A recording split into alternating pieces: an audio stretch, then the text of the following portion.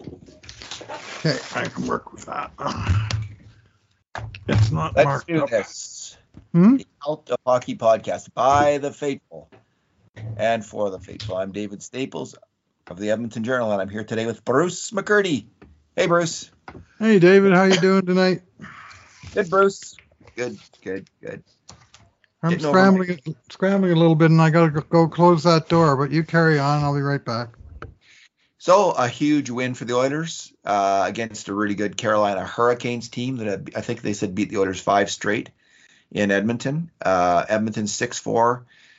Got the lead early and held it throughout the game. Every time Carolina came close, Edmonton was able to score and get ahead of them again.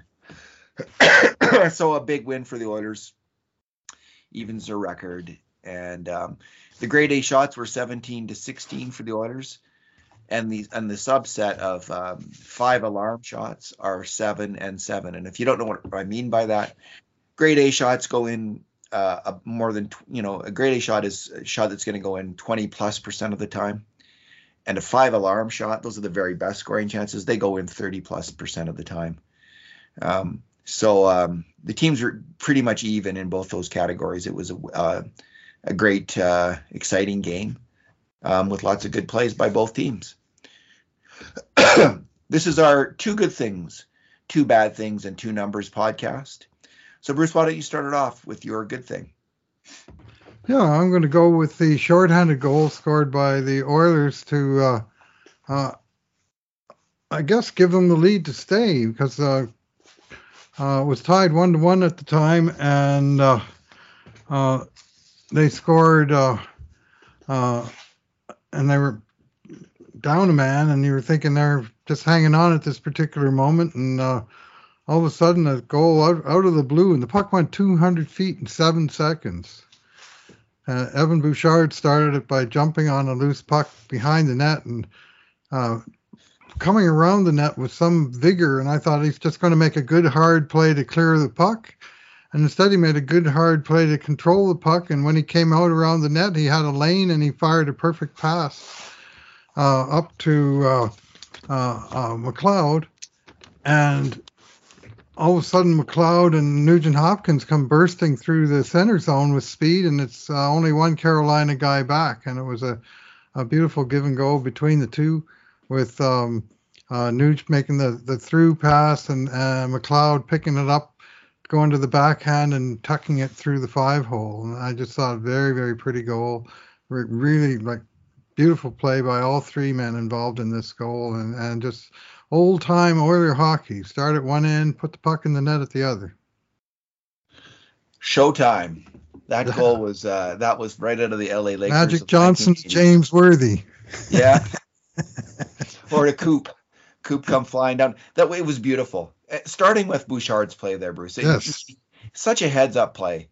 And I thought he was making more heads-up plays with the puck in this game. He set up there's another time when he had it at the point, Bouchard, and instead of just firing it at net, he found Derek Ryan in the slot for a dangerous backhand shot. So he's getting his offense, like he's really getting his offensive game, passing game together. It's coming around, and that's great to see because he's such a fine hockey player.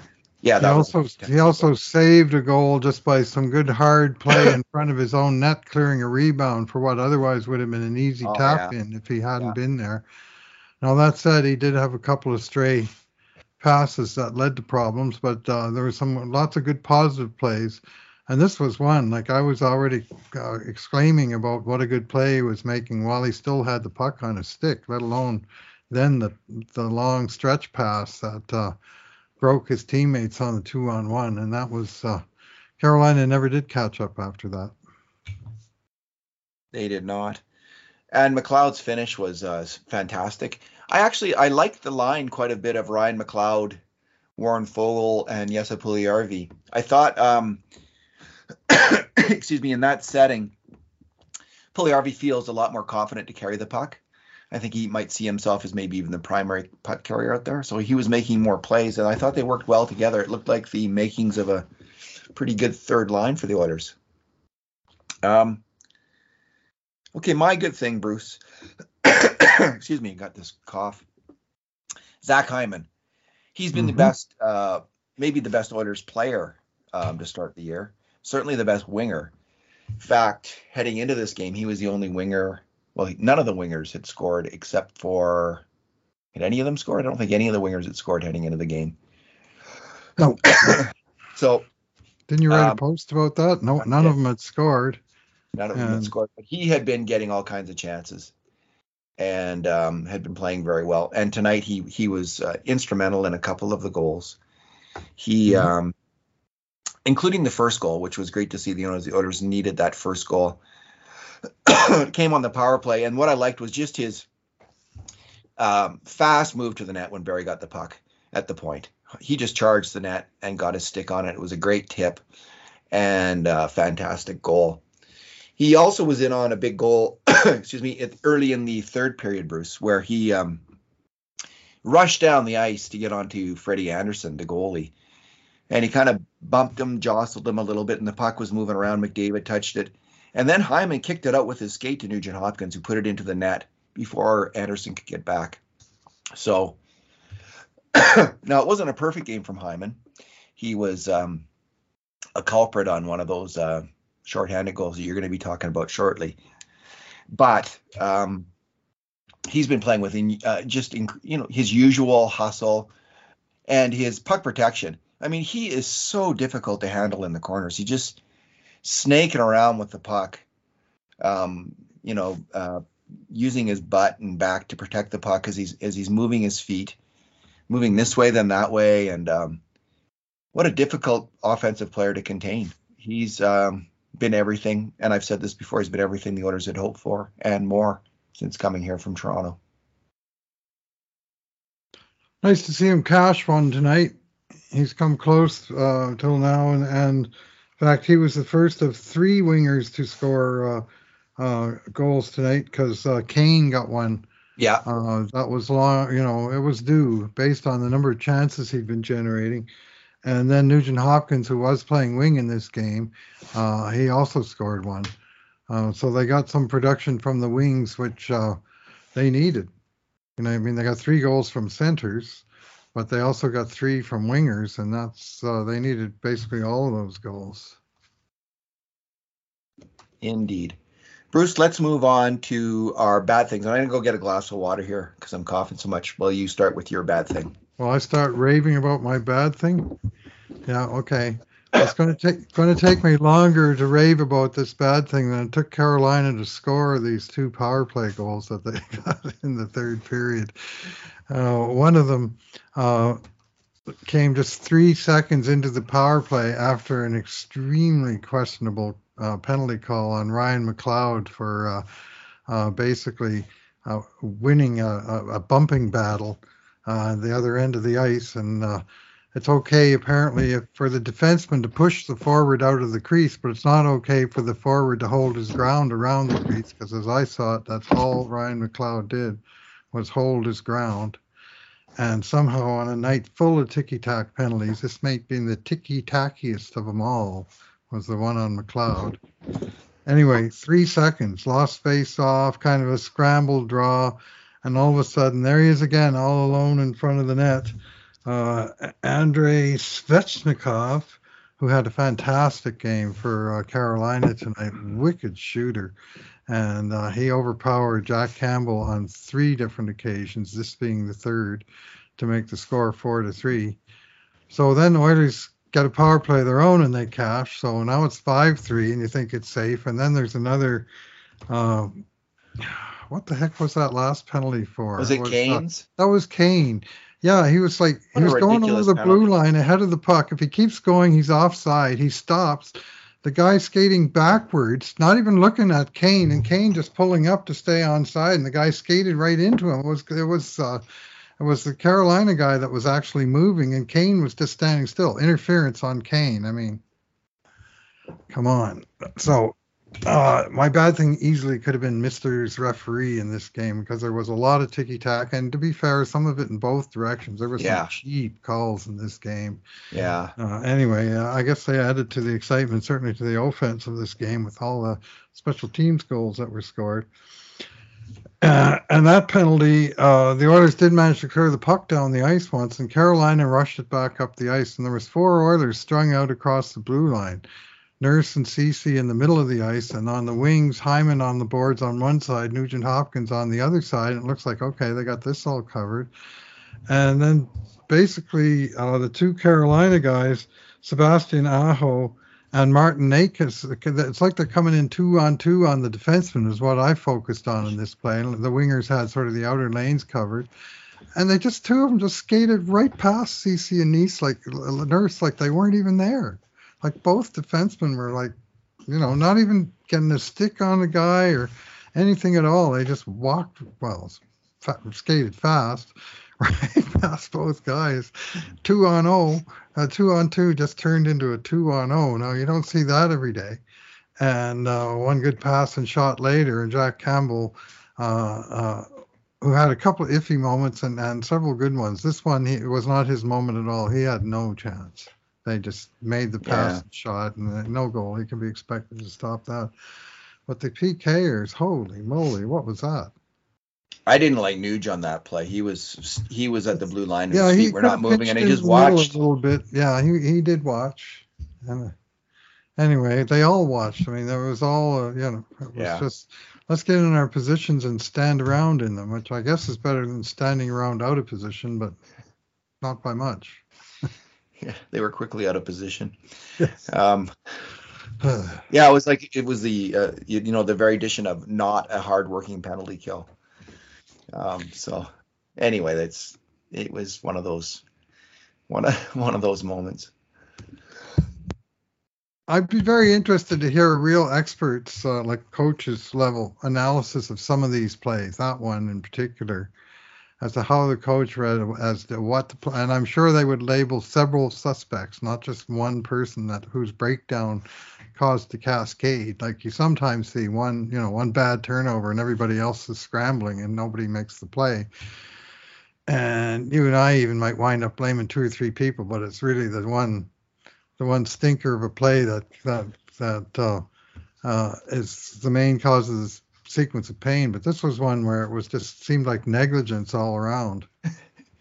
Well, we didn't blame Hyman, but Hyman didn't kind of force the guy to the outside coming up the middle of the ice, right? He charges right up the middle of the ice because Hyman can't angle him. Mm-hmm. And then Nuge, to me, Nuge was the main culprit in my mind because he just did not take a man going to the net. Like, get on that guy. Just don't watch, play. So anyway, you're right though. Coaches would probably number of coaches would watch that and might disagree actually on who was the main culprit, but there was no shortage of culprits. All right, Bruce. My bad thing was this is the 4th game in the row where an Oilers goalie has let in an iffy goal, and the Canes' first goal by Svechnikov was from pretty far outside the scoring chance zone. And he does have a hell of a shot, but Campbell's got to have that. And not only does Campbell have to have that, Ryan Murray's got to shut that down. I mean, I noticed early in the game, he gives a lot of gap. Murray does. Mm-hmm. He gives a lot of time and space to opposing attackers. We'll see if he can pick it up, but I'm starting to wonder if he's going to work out. He just seems a little bit, he's making me appreciate Duncan Keith's game a whole heck of a lot more. I mean, Keith was so active and quick.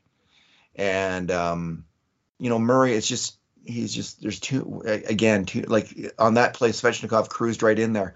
Murray could have been on him. Nurse was backing up a little bit too, but really it was Murray's man, and just get on that guy. Don't let him shoot. So he did, especially him, and then a bad thing happened. So yeah, that one was right in tight to Campbell's body. Made him look bad. Campbell did look bad on that, but what a wicked shot that guy had. I mean, later on in the game, we saw several more examples of it, and they were talking about this on the broadcast. It was like no wind-up. He'd have the puck on his stick, and then full strength wrist shot without any kind of flex. Just boom, gone off his stick and just exploding into the net. That second goal that he scored was amazing. Like Niemelainen and Kane didn't do very well. He kind of booted the puck away at center ice, and then Niemelainen fumbled it up or missed the play. And then Barry was backing up and letting Svechnikov shoot, which is never a good idea. So there was Some culprits there, but what a shot by that player, man! That was incredible how he fired that puck into the net. I thought that Barry probably tipped it in when I first saw it because I heard the clash of what's usually puck on stick. And I looked slowly at the replay several times, and the one from the sort of center ice view was the best. Mm-hmm. And Svechnikov snapped the puck with such force, and the nature of his shot, like this is really unusual, that hit follow through of his stick hit Barry's stick and lifted Barry's stick out of the way as the puck came through. It's like the toe of Svechnikov's stick was ahead of the puck. Oh yeah, his follow through had such force, and he just whacked Barry's stick in the process, and the puck went right off the maybe both posts, and then I was like, what a shot! What a shot! So sometimes you just got to give the other guy his due, and tonight Andrei Svechnikov was firing lasers. It was nice when Leon kind of answered that with his own great shot in the third period there, wasn't it? Like on the power play to get the 5th goal. All right, what is your number, Bruce? And then Carolina, when they did score, there was over 10 minutes left, and they made it 5-4, so they made it close again. Down the stretch, I was saying to my wife, it's awful quiet in there for a game where the Oilers are actually leading against a really top team in the other conference. You'd expect this place, but it was like people were just like sitting back waiting for the next time Carolina would come over the blue line and control the puck for a while. And anyway, actually the last 10 minutes the Oilers didn't give up a whole lot, just the one mistake by Ceci really with the goalie out. Jeez. Yeah. That could have been a bad thing. Oh man, I felt bad for him. So my number is 78. This is the number of face-offs in tonight's game. Oilers won 40 and lost 38, with Leon Draisaitl taking 30 face-offs in this game and winning 19 of them. And it's not just this one game that's funny. It's the whole year to this point. I noticed this right from the first game. I never said much on the podcast because it's just a one-off, but I always look at the face-off stats on the event summary. Game number 1, 71 face-offs. That was the Vancouver game. Now, these are all regulation games, too, of course. 66 in the Calgary game. That's a lot. Then in the game against Buffalo, 72. And tonight, 78. So they're averaging like 72 face-offs a game through 4 games. And it's only 4 games, but 72 face-offs. Like last year, the number of games with 70 face-offs was very, very few. We've already had 3. And last year, the average for the entire season was 57. Oh, I thought, okay, I was way thinking. Up. It's like, and I don't know if this is a trend around the league. I just noticed it in the Oilers Maybe it's game. Jack in Campbell. Each game, I'm sort of going, what? Well, that'd be part of it. And part of it would be no more Mike Smith and his daring do coming out to keep the play alive all the time. But then again, Mike Smith only played, 25 games last year or whatever. It's not like he was there all year.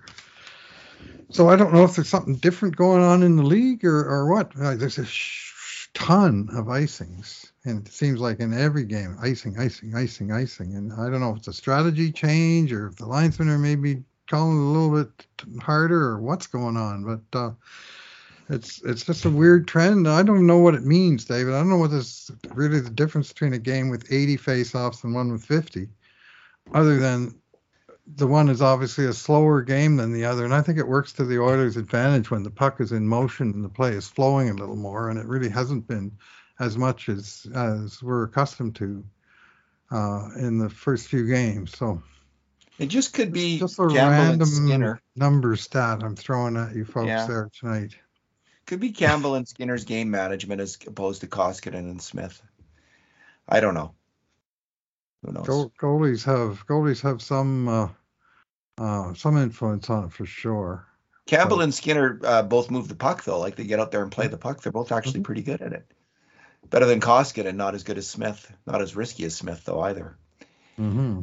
Yeah, and it was Anderson, of course, who's trying to play the puck that caused that crucial goal against for the Oilers, right? Like Hyman getting in on him and goalie out of the crease. You always love to see that. I kept expecting him to get back there because they always do. You hardly ever see the home team take advantage of that, right, and get the puck in the net. But Nugent Hopkins was able to do so with Hyman and McDavid's help.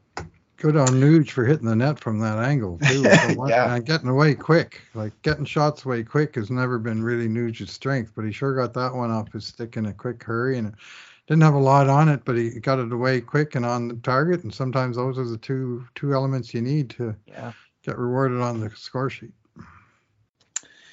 Okay, my number is Ryan Murray's time on ice in the last 4 games, which has gone from 16 to 1550 to 1333 to 810 tonight.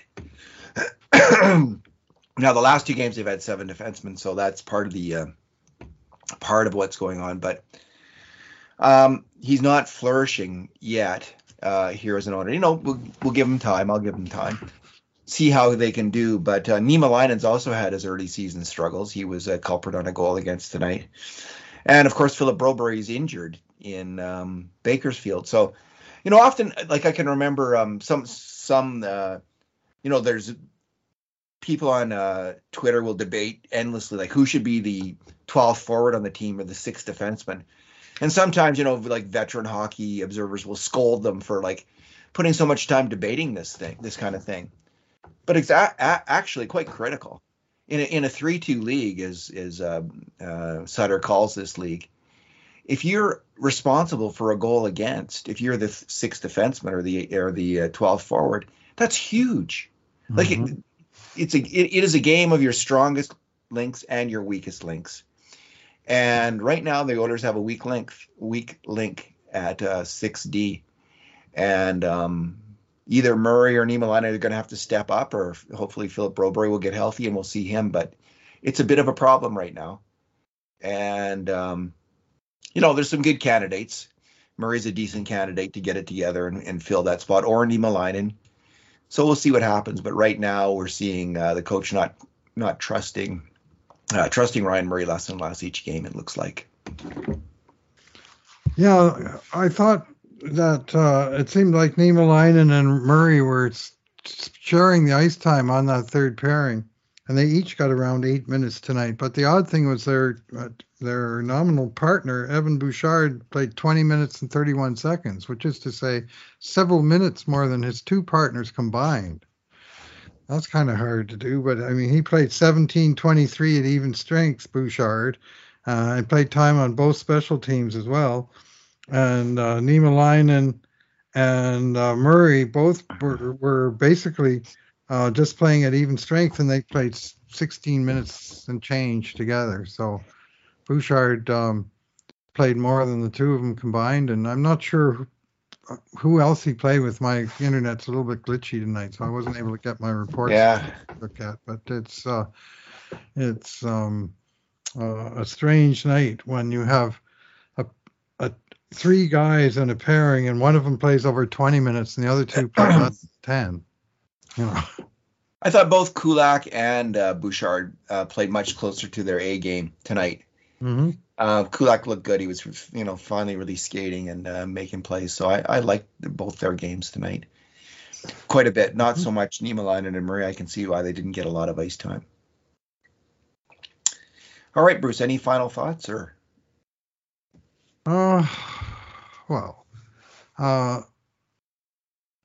Yes. I loved Leon Draisaitl's game, about 80% of it tonight, just like last game. But tonight he didn't have the real costly mistakes. He still has mistakes. He always has mistakes in his game, but he does so many wonderful things in a game. There was a play where he tried to pull the puck through his legs and shoot it in across the goal crease and bounce it in. There was another play where somebody passed it behind him as he was hitting the blue line. He took it in the very back of his outer skate and kicked it onto his stick and over the blue line and somehow stayed onside. And some of these things are very, very subtle, and other things like the way he pounded home the game-winning goal on the power play. Finally, the play he made in the dying seconds to hold his position, pick off a pass, and then very professionally lay a bank pass off the boards and up McDavid's wing where Connor can skate onto it, where some players would try and go up the middle with it, others would fire it too hard and ice it, and he just, first of all, he made the defensive play to get the puck, and then just the perfect outlet to seal the deal. There's just so much quality in his game that even when he has his, he had one bad turnover coming up through the neutral zone there, but he's such a pleasure to watch. And of course, on this team, we got McDavid and his 4 points tonight. We didn't even Nugent mention that Hopkins yet. Yeah. and his 4 points tonight. We got some skilled guys on this team, and they're a joy to watch. McDavid, Draisaitl's now 10th in league scoring with 8 points in 4 games. Mm-hmm. And McDavid is second to Panarin, who has 11 points in 5 games. McDavid has 10 points in 4 games. Okay. Svechnikov leads the league in goal scoring at 6, I believe. Yeah. Check that. Yeah. Stamkos. Right. Excuse me. Stamkos and Svechnikov. Well, Bruce, we better end this before my voice comes. Yeah, I was just going to say, time to go and have a drink of honey and lemon tea or something, and give your voice and your throat a bit of a break here. So. All right, Bruce. Thanks for talking tonight. Thanks for listening, everyone. And in the meantime, and in between times, this has been another edition of the Cult of Hockey podcast.